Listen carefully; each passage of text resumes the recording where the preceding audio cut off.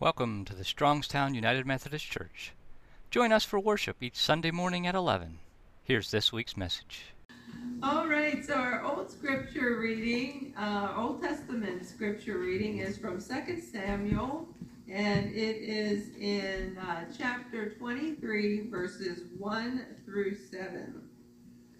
So 2 Samuel, chapter 23, verses 1 through 7.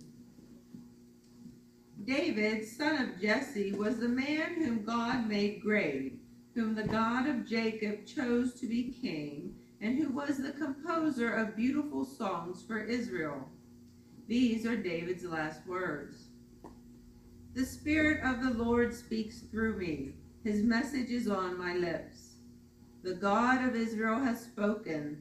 The protector of Israel said to me, the king who rules with justice, who rules in obedience to God, is like the sun shining on a cloudless dawn, the sun that makes the grass sparkle after rain. And that is how God will bless my descendants, because he has made an eternal covenant with me, an agreement that will not be broken, a promise that will not be changed. That is all I desire. That will be my victory, and God will surely bring it about. But godless men are like thorns that are thrown away. No one can touch them barehanded. You must use an iron tool or a spear. They will be burned completely. Now our New Testament reading is from the Gospel of John, and we are in chapter 18, and we are reading verses 33 through 37. John chapter 18, verses 33 through 37. Pilate went back into the palace and called Jesus. Are you the king of the Jews? He asked them. Jesus answered, does this question come from you, or have others told you about me? Pilate replied, do you think I'm a Jew? It was your own people and the chief priests who handed you over to me. What have you done? Jesus said, my kingdom does not belong to this world. If my kingdom belonged to this world, my followers would fight to keep me from being handed over to the Jewish authorities. No, my kingdom does not belong here. So Pilate asked him, are you a king then? Jesus answered, you say that I am a king. I was born and came into the world for this one purpose, to speak about the truth. Whoever belongs to the truth listens to me. This is the word of God for the people of God. Thanks be to God. In this scripture piece, we are led through the process of Jesus as king. But not a king of this world, not a warrior king like the people wanted him to be. You know, many walked away from Jesus when he told them that he was the bread of life. And now once again, he is being asked in his conversation with Pilate about his kingship. And many Israelites of the time wanted Jesus to be a warrior king. They wanted him to be a king of this world.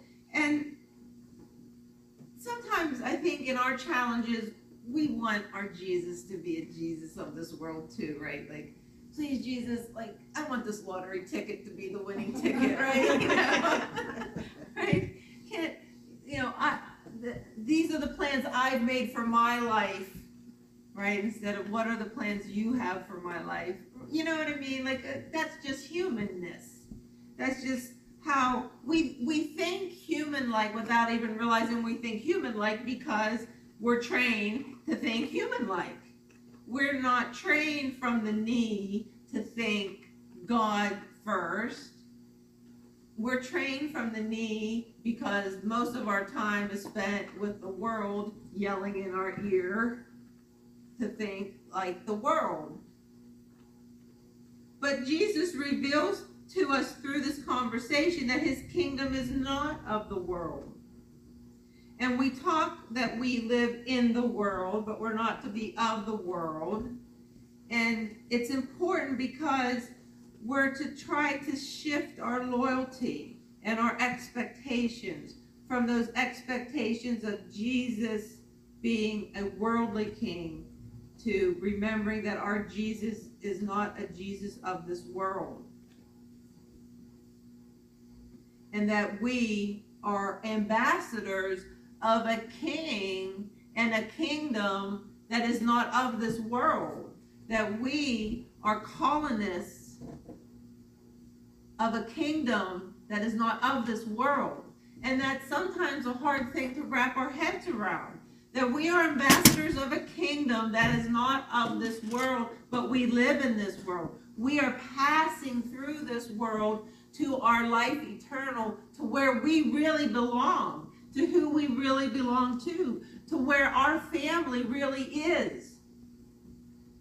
And that's sometimes hard to wrap our minds around and hard to keep in the forefront when the world tells us so much of a different message. Because especially in 2021, the world is always in front of us. It's on our TV, it's on our phone, it's on our iPad, it's everywhere in front of us all the time. You can't get away from it. We're seeing how other people live, what other people have, how bad people are getting ahead in the world. And we think, geez, oh man. But if we unplug from the world a little bit, if we try to keep the world out a little bit, and realize that our walk as Christians is not about all of that. Our walk as Christians is about helping and loving and stopping the hurt. And especially when we look at what our founding father did. You know, John Wesley was an Anglican minister. And when the Holy Spirit spoke to his heart and said, you need to take the word to the people, and he stood outside of coal mines taking God's word to coal miners who were going down in the ground, didn't know if they were coming back, the Anglican Church didn't like that. When he took the word to the people, instead of making the people come here to get the word, the Anglican Church didn't like that, because those people going down in those holes in the ground weren't putting money in the dish. They didn't like that. They suspended John Wesley from coming to the pulpit.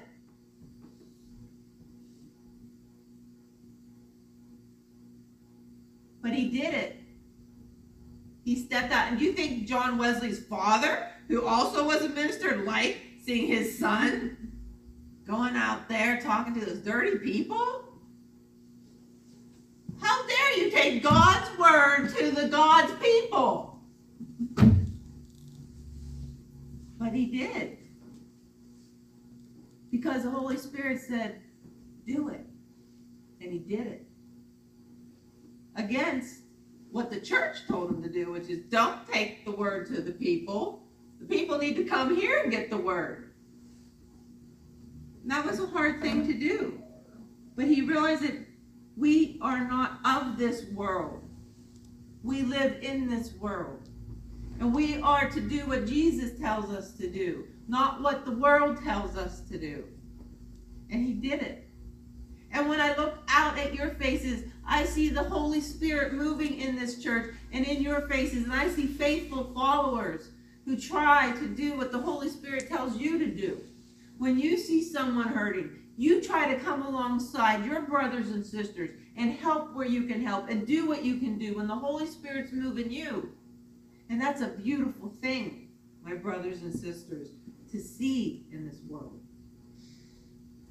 People sharing the love of Christ for no other reason other than Christ said, share my love.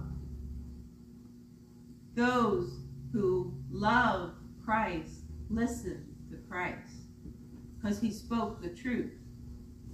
And a couple weeks ago, what truth did he speak to us? The two greatest commandments, to love God and to love your neighbor. That's the rock that we stand on.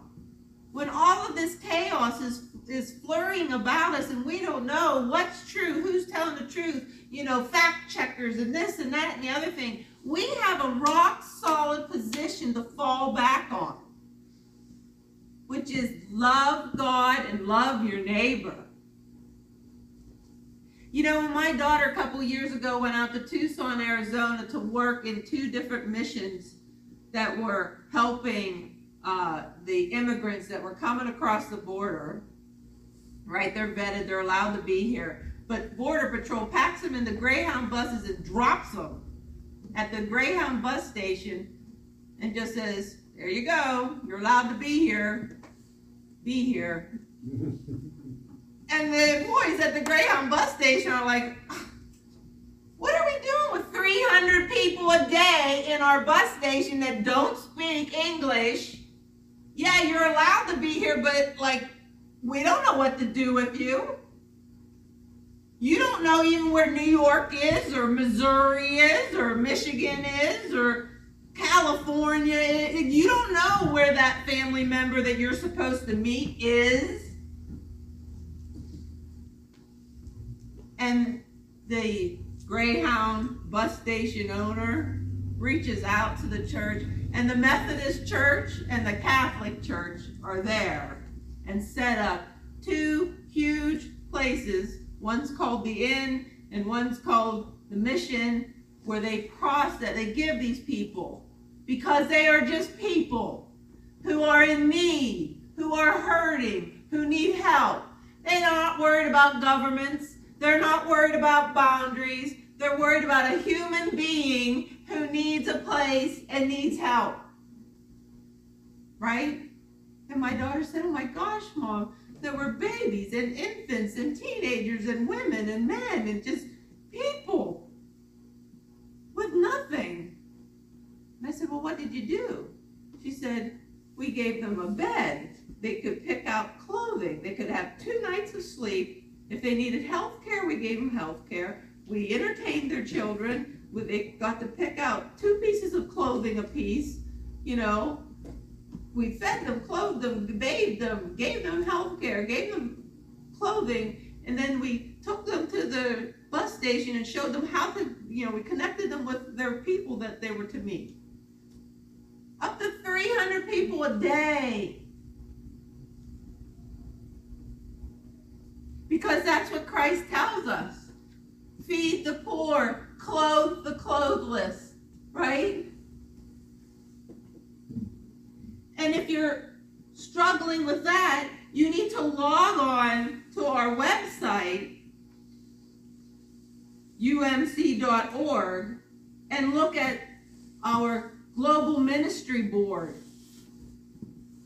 and read what we are all about as Methodists and how we stand for peace and how we stand for standing up for injustice and how we stand against war and how we stand against nuclear arms and what we stand against and what we stand for and how we stand for it in peace and love.